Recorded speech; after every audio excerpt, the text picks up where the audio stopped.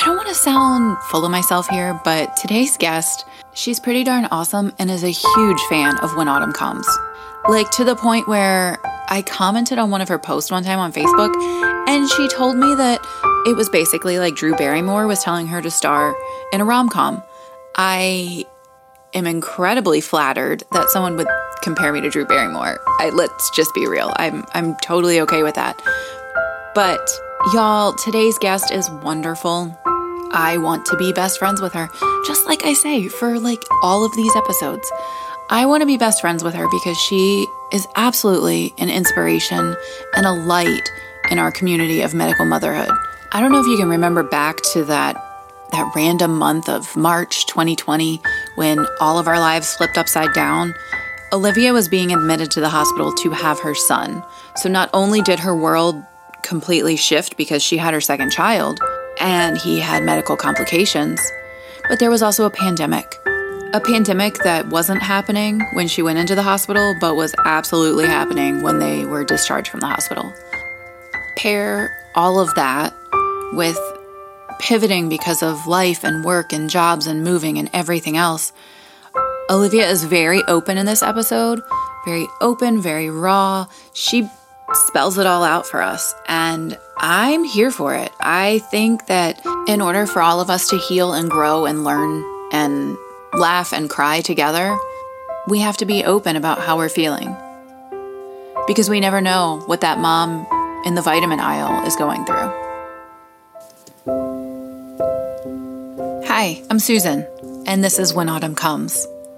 Look, sometimes life just looks a little different than we thought it would. This is a podcast for mamas and the people who love them, whose lives were flipped upside down as a doctor looked into her eyes and explained our child's prognosis. Or for the caregivers who get very little sleep as they face symptoms and behaviors that just aren't typical for other children. This is a place where we can take on this journey together, because we know that this can be a sad, lonely, misunderstood path, but we also know that as colder temperatures and darker days begin to appear, so do the golden leaves and beautiful sunsets of autumn. We know that life comes in seasons. We know that in our world, 24 hours can hold so much change that it can feel like 4 seasons in one day. We are here to help you share your story, let you laugh, let you cry, let you learn, and let you grow, together with other mothers when autumn comes. When Autumn Comes podcast is a program of the Apricity Hope Project, a nonprofit organization created to empower, encourage, and restore caregivers of medically complex and special needs children. You can learn more about our project at apricityhope.org. We have Olivia here today. She is I'm going to embarrass you for a second. She is a When Autumn Comes super fan, and she's schooling me in my episodes right now. So I'm loving this. Welcome to When Autumn Comes. Thank you. Obviously, as a super fan, I am so stoked to be here. Beyond stoked. I'm grateful. Well, and you are an overachiever too, because you are sitting in a Ronald McDonald house. Is that correct? Yes, I am. Yes. My 2-year-old is currently getting a 72-hour EEG. We're on day 2. And so trying to figure out what's going on with the seizures to see if he might need brain surgery or not. So my husband, we've learned, that neither one of us needs to sleep. So he slept, I slept with our son last night, and then he slept here. And then during the day, I come and sleep here. And now I'm talking to you. So it works out. Yeah. And when you say sleep in the hospital, you mean like quote unquote sleep, because nobody actually, you lay down. I lay down with my eyes open. Yeah. Great. Yes. Well, tell us before we dive in. I mean, we've already kind of jumped into the fact that you're at the Ronald McDonald House and you are multitasking like a rock star. Tell us a little bit about Archer and what he loves. Archer loves books. He is obsessed with books. I mean, typically, so he goes in phases where he'll find one book that he'll fixate on. His first book that he ever really loved and had to have with him 24/7 was Madeline.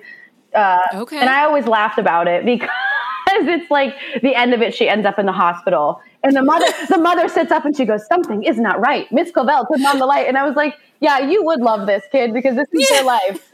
Mom turns on the light and something is not right. So we read that. And then he also, now he loves Chicka Chicka Boom Boom, That's his fave. We actually read it to him while he was getting attached to the EEG yesterday, and he loved it. And he's like a breakfast food aficionado. He puts Ron Swanson to shame. He loves bacon and sausage, and it's been a little bit hard because he has stomach paralysis, so he hasn't really been able to eat anything by mouth since January. But like, I'll still give him like licks of sausage and bacon and eggs. And I was gonna say, his day. Benji's a big fan of licking bacon. Yes. Like, yeah.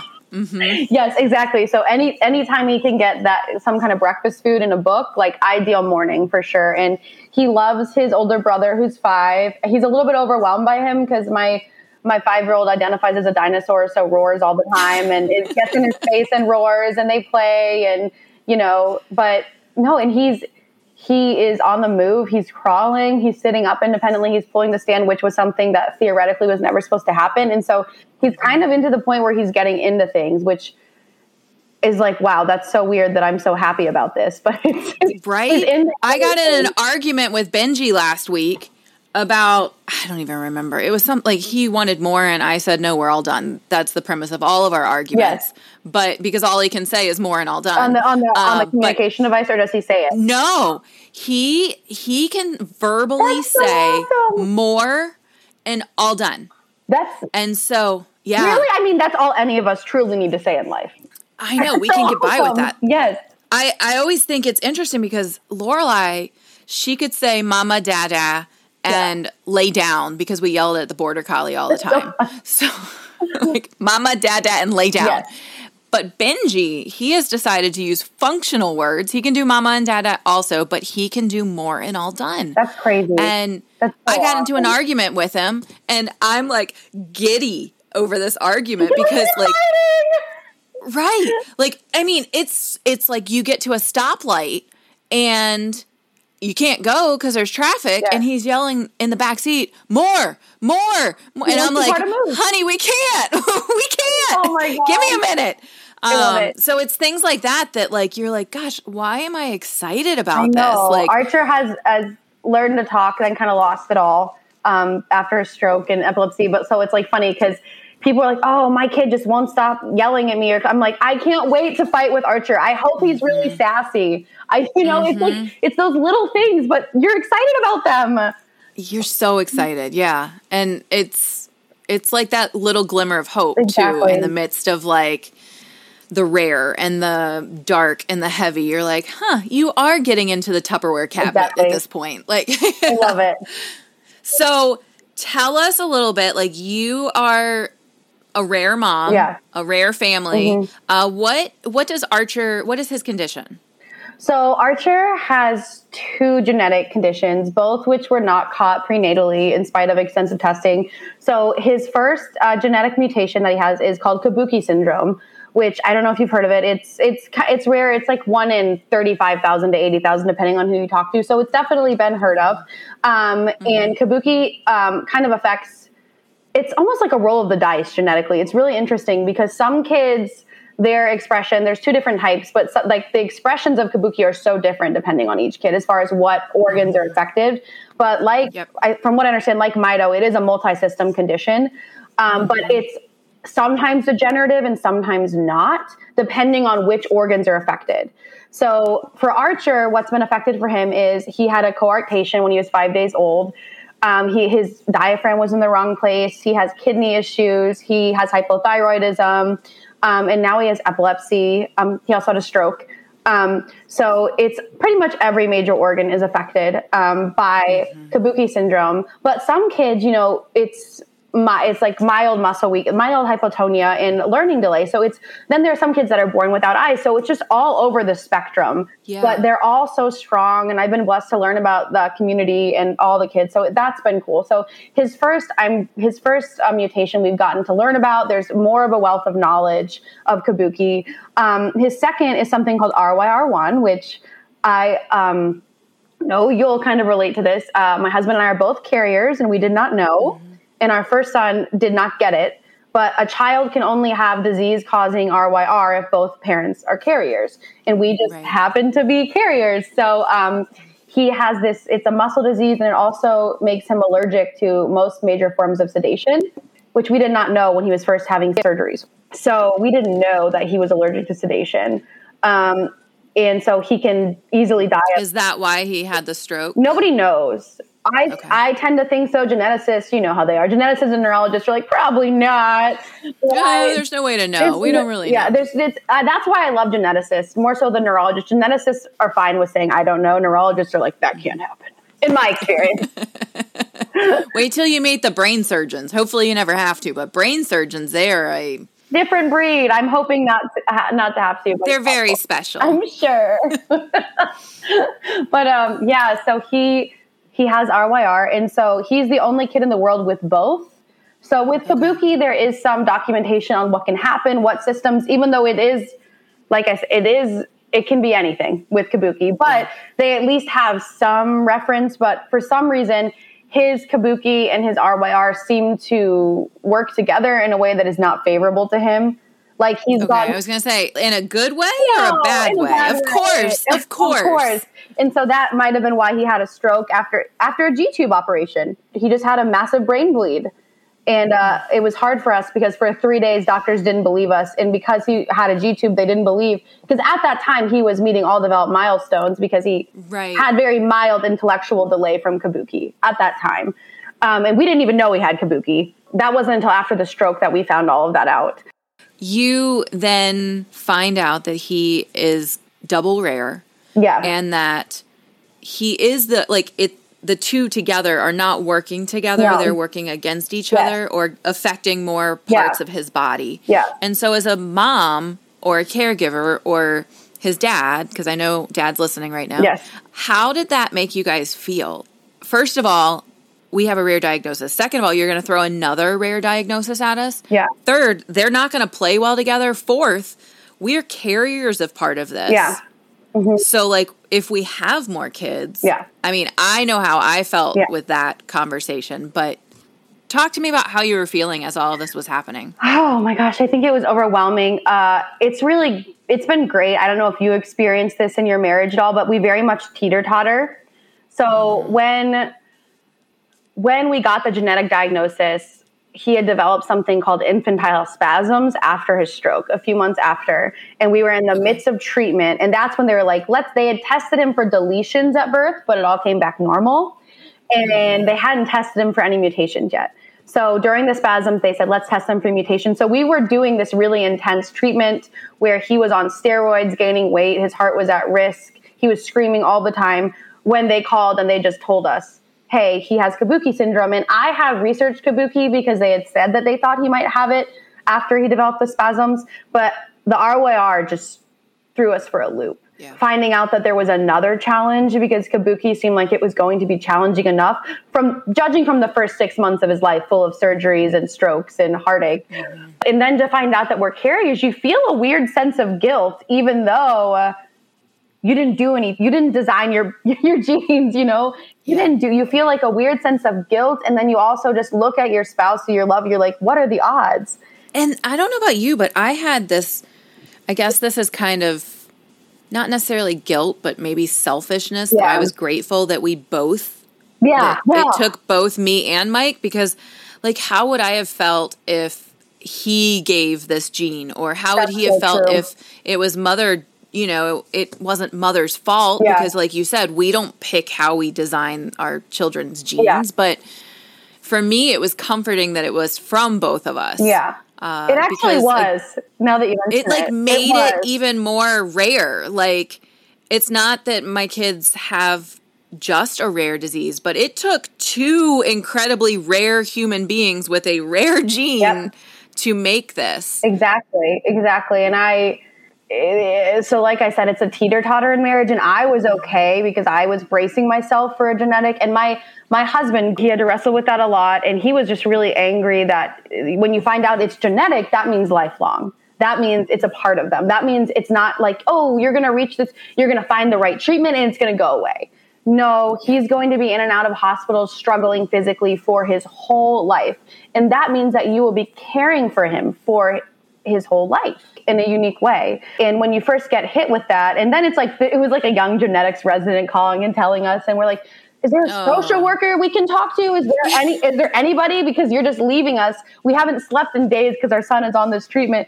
She's like, there's a Facebook group for Kabuki. And they're like, which actually is an amazing resource. And it's been fantastic. But at the time, you're like, seriously? You're referring Like, to this is all you're going to give me right now. Exactly. Yeah, exactly. And so so he was just really, really angry at first. He really struggled. So when he's angry, are you calm? Yeah. That's a teeter-totter. Is I usually get calm. And when I freak out, typically he is calm and he anchors me and helps me to just breathe through things. So we are a great team in that way, but it hit him the hardest. So in all of this, Archer is the only one who has both of these. And before we got on air, you were talking about how it just feels like a foreign language sometimes. And you're now 2 years in, and I'm 6+ years in, and it still feels like a foreign language sometimes. Whether that means you're at the hospital or home or talking to friends or even just connecting with friends. Like, forget the conversation. The conversation is a stretch, but sometimes connecting, it's like we are from two different cultures. Yeah, it is. How did you feel like when you transitioned from hospital life to home life and having, you know, all of this rare swirling? Were you able to find people, or what did you do? So it was all really complicated because he was born March 8th, 2020 at the height of the pandemic. So literally we went in, nobody was wearing masks, nothing bad was going on. They were like, have you been to China? No. And that was the extent of what we knew about COVID. And then, you know, he had his open heart surgery. 3.5 weeks later, we left, and it was a different world. It was and while we were there, you know, there were all like rules. Literally, figuratively, everything was a different world for you. So yes, although I think if there hadn't been COVID in the mix and we had left, things were just weird for everyone. And I hate that they were weird for everyone. Like I wish COVID hadn't happened, but at the same time, everybody was trying to navigate this new world and this new landscape of rare. Yeah. What was tricky for us as far as building community was, so my husband was a pastor, and because we didn't make a lot of money because we went into ministry, I was a stay-at-home mom with my son, and I planned on staying home with both of my kids until they were, 3, and then I was going to go back to work. And we had a little house, and life was kind of common. We had this great community. Like, my older son grew up enveloped in this loving community of people that just adored him. And he always had people to play with and places to go. And it really was a village at the church that my husband worked. But my husband pretty quickly realized, as he was processing Archer's genetic disease and wrestling with God and struggling and just feeling so overwhelmed, he was like, I cannot be the dad I want to be and do this particular line of work, because ministry, you take it home with you. It's 24/7. There's a lot of demands. And you're giving a lot of yourself. Oh yeah. To other it's people. A lot of social stress, and there's not good boundaries written into most pastoral roles. There's just not. And in his particular case, there were not good boundaries. And so he just realized, like, I can't do this. And he also realized, like, financially, even if we get a lot of Archer's medical stuff covered, we want to do alternative therapies. We want to really be invested. We want to be able to afford care for him. There's a financial reality when you're looking down the pike of a lifetime that you don't necessarily think about before. There were having a kid is always expensive, but like, we were going to be fine. But after having him, he was like, I can't do this. And I was having such severe postpartum depression at that point. I almost lost my life to postpartum depression after he was born, not being able to nurse him. I was told if I nursed him, he would choke. And then it was during COVID. So they thought it would be helpful to tell me, and you don't want him in the ICU right now, because then he'll get COVID and then he's definitely going to die. And so as a new mom, you're just like, oh. And I couldn't nurse him. He was in a lot of pain. It was just really hard. Yeah. And so Jesse just wanted to be there. So we talked about it. And then I tried, and I was going to continue the plan of staying home. But then after he had his stroke unexpectedly, once he did get his NG out and his G-tube in, and he had the stroke, and doctors didn't believe me. I was alone when I got the diagnosis after begging them for 3 days to get imaging. And they wouldn't. They were like, I'm sorry. Basically, they just thought, oh, he's just not neurotypical, even though he had lost all of he was talking. He was starting to sit up. He was made so much eye contact. He was just so just different. And he came out, he couldn't even cry. He wasn't making noise. His eyes were rotating. I mean, it was horrifying. And they were like, he's fine. Don't worry about it. They tried to send me home. Finally, I freaked out after 3 days. And I was like, you're going to get the effing anesthesiologist in here right now. And so they got, and that worked. And they got him in here and they said he had a massive brain bleed and he might die. And I was alone dealing with that. And eventually Jesse was able to come, but it was hard because we were also balancing in the year and two after COVID. You probably, I don't know if you had this, one parent only. Yeah. So you don't get to tag out. And you have your son at my home 5-year-old. too. Oh yeah, Jack. Yeah. And we, and he was used to having me all to himself. And when you have a second baby, you're always scared, this relationship's going to change. Oh yeah. And anyway, no matter what, but with him, it was very, mommy's gone for weeks at a time. Mommy's crying all the time. It was just so different than what he was used to. So you have to balance that. And so after the stroke, I also have a degree in ministry. So I looked at him and I was like, I will just go to work. And can you stay home for a while? Because the level of care Archer was requiring, what people don't understand about being a medical mom, and some people adapt to it really well. A lot of women do. And I felt guilt for a long time that I didn't adapt to it. But I have horrible fine motor skills. I just do. I drop everything. I'm clumsy. I'm klutzy. I'm not type A. I don't color code things. Like, I've gotten better over time, but You mean you don't have a color coded binder? I don't. I know you probably do. My husband does. He is very type A. He's very type A and he has great fine motor skills and he stays so calm in a crisis. When it's my baby, I can stay calm in a crisis, but when it's my child in pain, I just don't do well. I quit. And I think that's okay that you see that in yourself. Yeah. And again, teeter-totter, he can balance you out when you need it. And in y'all's case, it works best right now for you to be working out of the house so that he can be home and color coordinating things. Exactly. And he absolutely has fallen. And I became just apathetic and just like, okay, I guess we have to function this. But he fell in love with the hospital. He fell in love with nurses, the medical equipment, learning how to do things. He was fascinated by it. And I was just hurting. He was just absolutely fat, which was such a mercy of God. He just thrived in that medical setting. And I just, especially with the PTSD after the stroke, I just struggled to even walk into a hospital after what I saw and having to advocate and feeling like I wasn't believed. It was so hard. And so anyway, I got a job at a church in Indiana, which is where I'm from. We lived in Michigan when Archer was born. We had been there for 5 or 6 years. That's where our village was. So we moved to Indiana, which is where my parents live. I got a job there. And we sold our house and moved into this tiny apartment with 2 kids. And we were just like, okay. So I tried to work full time for 1.5 years. I loved parts of it.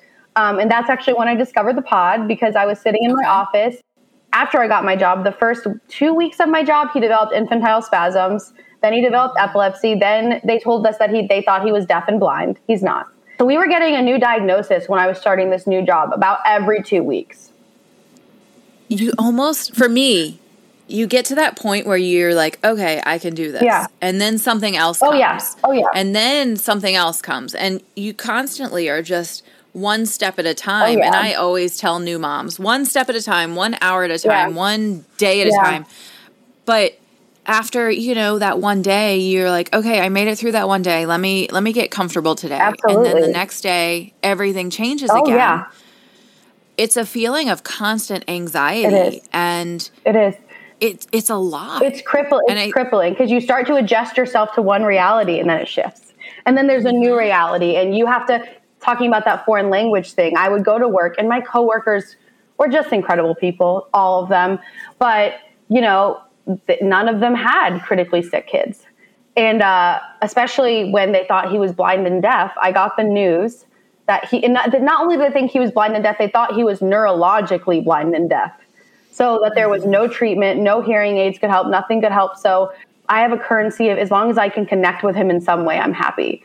As long as I know he's in there, as long as I know he can enjoy life, I will go over any hurdles. I can be okay. But when he was just lying there and didn't seem to see me, didn't seem to hear me, and it was because of a bad medication reaction due to his RYR that we found out later, it was just too hard. So I would try to explain to other people how I was feeling.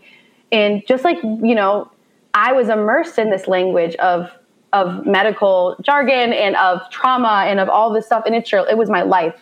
And I was trying to explain it to people, and they just kind of look at you either with pity or like you have horns growing out of your head, or, they try to understand. They try to learn alongside you.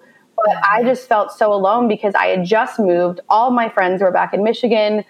It's a pandemic. You're postpartum. Yeah. I mean, you had a lot going on. And so I ended up, after a year, and my oldest son was really acting out a lot and struggling, which, I mean, duh. Like, of course he was. I don't blame him at all. And he was upset because he wasn't seeing me very much. Even though his dad is his favorite human, he missed me. And the day that I decided to resign from my job to find part-time work, he just hugged me and he said, "Oh, Mommy, I'm so glad I don't want you to go anymore."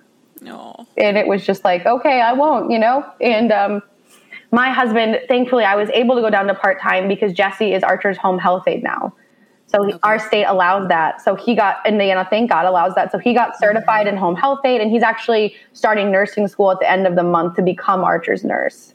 Okay. Yeah, so he's doing that. And so I'm able to work full-time, and not making a lot by any means, but we're making enough. And my currency is just peace and knowing that both of my kids are getting what they need. And if that looks different from how, with Jesse being the stay-at-home parent and being the medical dad and being the nurse, and me being the one who leaves the house and, comes back, that's okay. I think that's okay. I think, looking at your situation, it seems to be benefiting all four of you. Mm-hmm. And it'd be totally different if you were like, "I don't want to do this. Dad, you take it. Dad's work." It would be different if you were just like, "I'm out." But you should feel no guilt because you're doing what is best for your family right now, yourself included. Mm-hmm. And it's all heavy. It's all very, very heavy. And I wanted to circle back to when we were talking about the foreign language of being a medical rare family. Yeah. It's not just, as you were speaking, I realized it's not just the language itself. It's not just G-tube and Nissen and medications and syringes.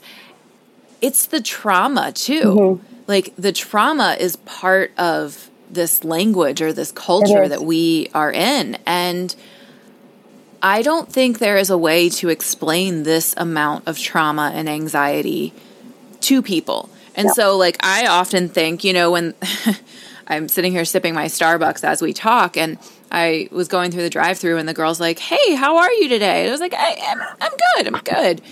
Like, do you think she really wants to know how I actually am? No.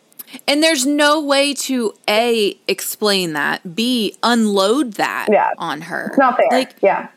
To do that to her. She'd be blindsided if I actually told her. Well, and I'm the type of person, I'm so open that I'll be like, "Oh, yeah, my son just had a stroke. He's bleeding from his brain. How are you?"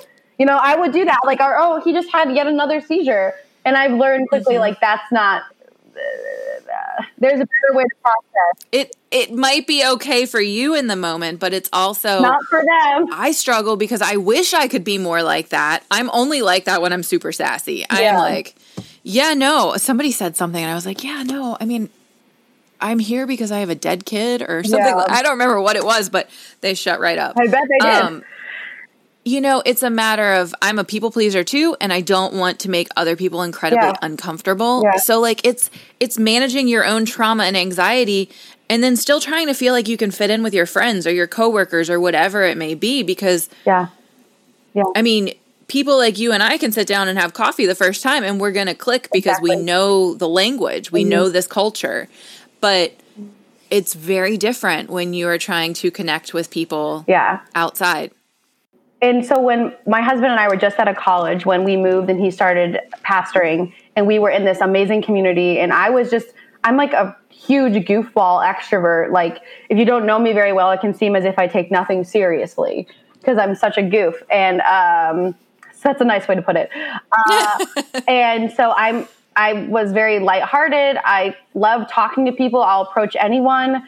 And people just knew who I was. And I also, there's something beautiful about Like I was able to get to know so many people, and I had such reciprocal friendships, and I was able to care for people and bring them meals and just really be there for people in a way that's so important to me. So I had these super deep, super reciprocal friendships. And when we moved and I started this new job, nobody knew me for me outside of my need and my tragic family. Yeah. And so it's like sometimes it feels like you have one or two options to hide how you really feel and how you're really doing and act as if everything's normal. It's fine. Or, to just like we were talking about earlier, just overflow and completely overwhelm other people who really don't have the tools sometimes. And it's not their place to have to process all of that with you. Not every single person can do that.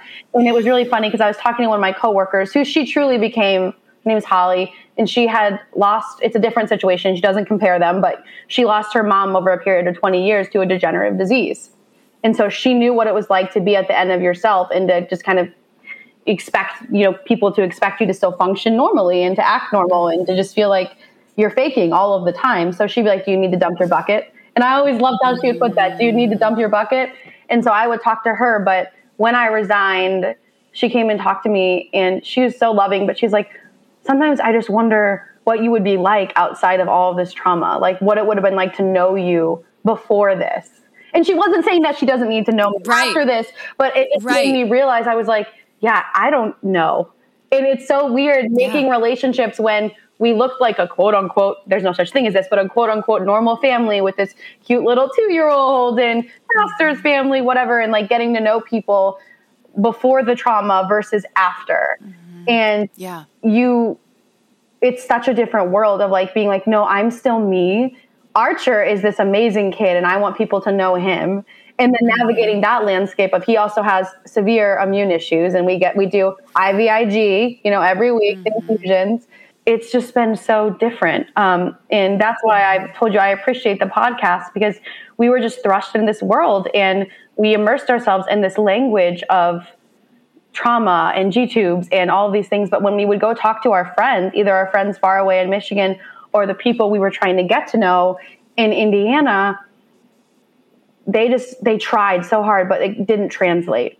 And so when I was looking for resources, a book, anything to make me feel better beyond just Welcome to Holland, beyond, going a little bit deeper, I just found your podcast and I was just amazed to hear you guys talking about G-tube feeding, to hear you guys talking about how overwhelming it is to be dealing with not only medical challenges and trying to keep your kid alive and their organs functioning, but all the developmental therapies. And at the time, Archer was in 26 specialties when I first heard your podcast. 26. And that's a lot of specialties. It's a lot. And he was having 7 or 8 therapies, which since we've whittled way down, thank God. And some of it we should technically still be doing, but we're just like, no, it's not benefiting him. But that's a whole nother conversation in itself too. But Jesse loved it because we were listening to one of your podcasts. You were like, yeah, you and Diane were talking. You're like, yeah, we just didn't bring her communication device today. Like, it was just too much. Like, sorry, kid, you're just not going to have a voice. And like, to other people, that sounds so horrible. But to anybody who has ever juggled the sheer amount of appointments and therapies and expectation, like, it's just impossible. It's impossible. Yeah. And so to hear somebody speaking our language and sharing in the struggle, it was just so freeing. And it was like better than any therapy either of us could have possibly had. Well, I will be starting to take your insurance and I'll be charging you your copay after this. Sounds good. Why not? It's worth it. I'm so glad that I honestly, from the marketing perspective, I have no idea how you found me through Google because I haven't done any SEO or anything like that. Yeah. And I firmly believe it was a God thing to pass you like, hey, here's When Autumn Comes. Yeah. And I'm so glad that, whether it's through hearing other moms talk and just feeling some sort of connection that you can breathe a little bit lighter maybe. Yeah. But also maybe for anybody listening too, now you're sharing your story here and you will probably be in and out of a hospital at some point and see a mom and you can know that she probably just got a diagnosis like you guys did. And there's just this like kindred bond that we all kind of, it doesn't matter how rare we are sometimes because we all go through the same emotions. Yeah.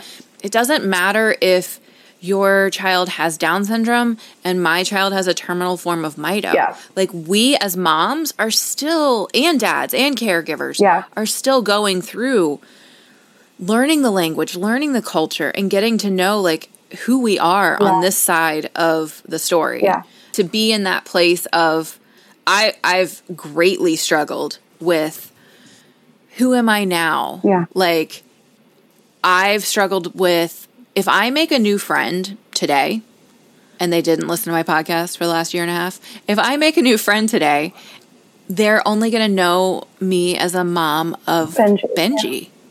You know, in your case, if you make new friends when you move, they're going to know you as a medical mom, a special needs mom. Like they're not going to know you as who you were before. Yeah. And for me, that's really hard. Like I'm super proud of where I'm at. Yeah. I'm super proud of my family and our beautiful chaos. Yeah. But I also like want people to think like, and myself too. Sorry, I'm rambling at this point, but it's my show. No, ramble. I love it. But no, you know, like when you see someone in a store, you don't know what they're going through. No. And they may look like that perfect little pastor's family. Yeah. And you don't know. We don't know what's going on. No. And everybody has stuff. It's so funny that you say that because there have been so many moments for me where I'm like, why? Like we were talking about with your loss of Lorelai and Benji and God, why did you give me these two kiddos? And I feel like that sometimes, like I just feel sometimes like I'm living someone else's life. And I'm not saying that because I have the most wonderful husband in the world. He is my best friend. I love our kids. I see purpose in it. Archer is amazing. Like I would rather spend all of my days in a hospital with him than be on a, tropical island without him. And that's something that only medical moms get, Yeah. No, I 150%, considering I was on a tropical island last week. I was on a tropical island last week and I would have traded it for 5 minutes in a hospital with Lorelai. Exactly. And people look at you and they only see what you quote unquote don't have because of your child, but you don't understand, like this child has given me everything and I love them even though it's hard. But it also goes back to that together at the same time without blending the two, because these children have given us everything, but they've also taken everything. It's so true. It's so true. Yes, they do. I mean, my kids completely changed not just who I am as a person, but what I do, they've given and they've taken everything. Absolutely. And I had this vision because my son, my oldest, is so creative and so out of the box and so tender. And I was like, I'm going to homeschool him, which is now that I know him better, like now that 2 years later after being, making that decision when I was pregnant with Archer, it's so funny because he's so social. He would just be done with it in 5 minutes and we would butt heads constantly. And that was not the road that I was meant to go on. Right. But I was going to do that. I have other friends who are like homeschooling their kids or who have this certain lifestyle. And I'm just like, wow, that is what I thought I was going to have. And sometimes I get a little bit bitter about that. I get a little weird because it's like... And that's okay. We all do. Because now I get to see Jack for, 2 hours a day where I used to spend the whole day with him. And I love Archer, but I miss Jack. And that's a whole other episode that I know you guys have already touched on that, what it's like. So I just wonder why, God? Why? Why this? Why does he have to suffer like this? Why do we have to suffer like this? So it was really crazy because... And now, I'm not even working full time in the field that I thought I was going to be. And I had this great job that, was... with great people that I felt fulfilled it, but it wasn't right for my family. So now I'm working at 30 years old, part-time in Fresh Time in the natural living section, panning out vitamins in Indiana. And I never, no offense to the Hoosiers out there, but I never wanted to live in Indiana. My husband and I lived in Chicago, DC, Michigan. There was no way I was ever going to live in Indiana again, where I grew up. Like it took me 18 years to get out of there. So now I'm back in a supermarket and I'm like, why? This just feels, why? And yes, and it was a really hard day on Wednesday because we were about to leave to come here and I wasn't going to see Jack for 5 days and I miss him. And he he understands sometimes why, but it's still hard for him to comprehend. And I said goodbye to him in the cafeteria. I went to have lunch with him because I was going to have to be gone for bedtime because I was working. I was just crying and I was like, I hate the feeling of having to choose between my kids. This is the worst. I hate this. What's best for Archer is not best for Jack. And so I was leaving, and that night I started my shift, and I was just mopey. I was just mopey and miserable, you know, a little bit. And other people probably couldn't see that who I was working with, but inside I felt that. And so I saw this lady probably a little bit older than me, standing in the middle of the supplement aisle holding 2 different probiotics. And one of them is one I used for Archer. And I went over to her, and she was like, "Oh, this is so expensive." And she just started talking to me, and because we had just stopped with a sale. So it was just sucky timing. Like the day before, 40% off. She's like, "I've been trying to get out, but I just have a hard time getting out of the house." And the way she was talking, I was like, "Oh, I think I might know her lifestyle. Sounds a little familiar." And she was just like, "You know, my son, my youngest son has special needs." She's like, "He has a trach, he has CP, he's just so sick. It's just hard for me to get out of the house." She's like, "And this probiotic is the only thing that helps with his pain." And she's like, "And I need it." She's like, "But my other kids, my 2 oldest kids, have just started school." And she's like, "And I don't have enough money to buy the vitamins that they need for school." And she was like crying a little bit she was like, "And I don't have anything left for them. And I hate it. And I love my son so much. And I know God didn't make a mistake in giving me this kid." And I'm just standing there like, she's dumping her bucket. She's dumping her bucket. Like, "Holly, let me dump her." She's dumping her bucket. And I just said to her, because, you know, we've been given so much from so many, as I know you understand, as much as we pour out, there are others, even though they can't speak the language, who really do see it and try to pour back into us. So I just said, "Can I please buy you the supplements?" Because I have an employee discount, and I was let's just let me get them. If you can help somebody else in the same struggle feel any bit lighter in that moment, to me, that's the why. Comforting others the way that God has comforted us when we feel like it's impossible. So I bought them for her, and we just talked, and we were hugging, and it was just amazing. And it wasn't even about who got what for who, because honestly, she just made me feel so alone, because I just felt like seeing all my friends' perfect back to school Facebook and Instagram posts of all their healthy children, and, you know, they get to be with all their kids, you know, at once. I was just like feeling all bitter, but to have another mom who was feeling that pull. Yeah. And to just be present with her in that, it was just such a gift. And ironically, like, somebody had seen, because obviously, like, financially, you know, we sold our house. Like, thankfully, a lot of his stuff is covered because he's on the, you know, aged and disabled waiver because of how severe everything is. But all of his extras, like if we want to buy him better equipment or things like that's not covered. And so financially, sometimes it is a little bit rough. So there's a part of me that's like, "Oh, I shouldn't have done that after I did it," even though I knew I was supposed to do that. And one of my coworkers had seen what happened, and like I leave, and like my locker is just full of like groceries and snacks for us for when we're at the hospital.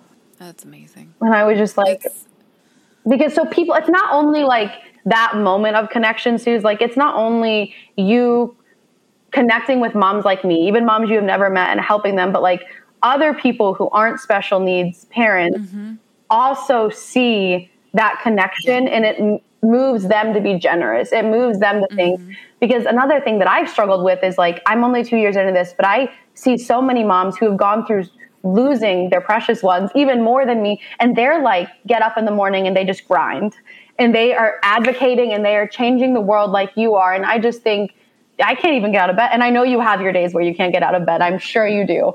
But it's like, I just feel like I need to be doing legislative change. I need to be advocating. I need to be starting a nonprofit. No, and you need to be loving your kid and loving your family. And that always comes first. Exactly. And, you know, change starts at home. Yeah. And sometimes I worry that like people think that I'm hopping out of bed. I'm not brushing my hair. I'm just hopping right up, and I'm like, yay, Mito. Yes. But that's not the case. Yeah. And even if it was, that would be my coping mechanism. Yeah. Like even, you know, and I think it might have been Mary's episode that we had where she said there's like 2 types of medical moms. The ones that are like working out frantically at the gym because that's their coping mechanism, or the ones that are eating all the pie.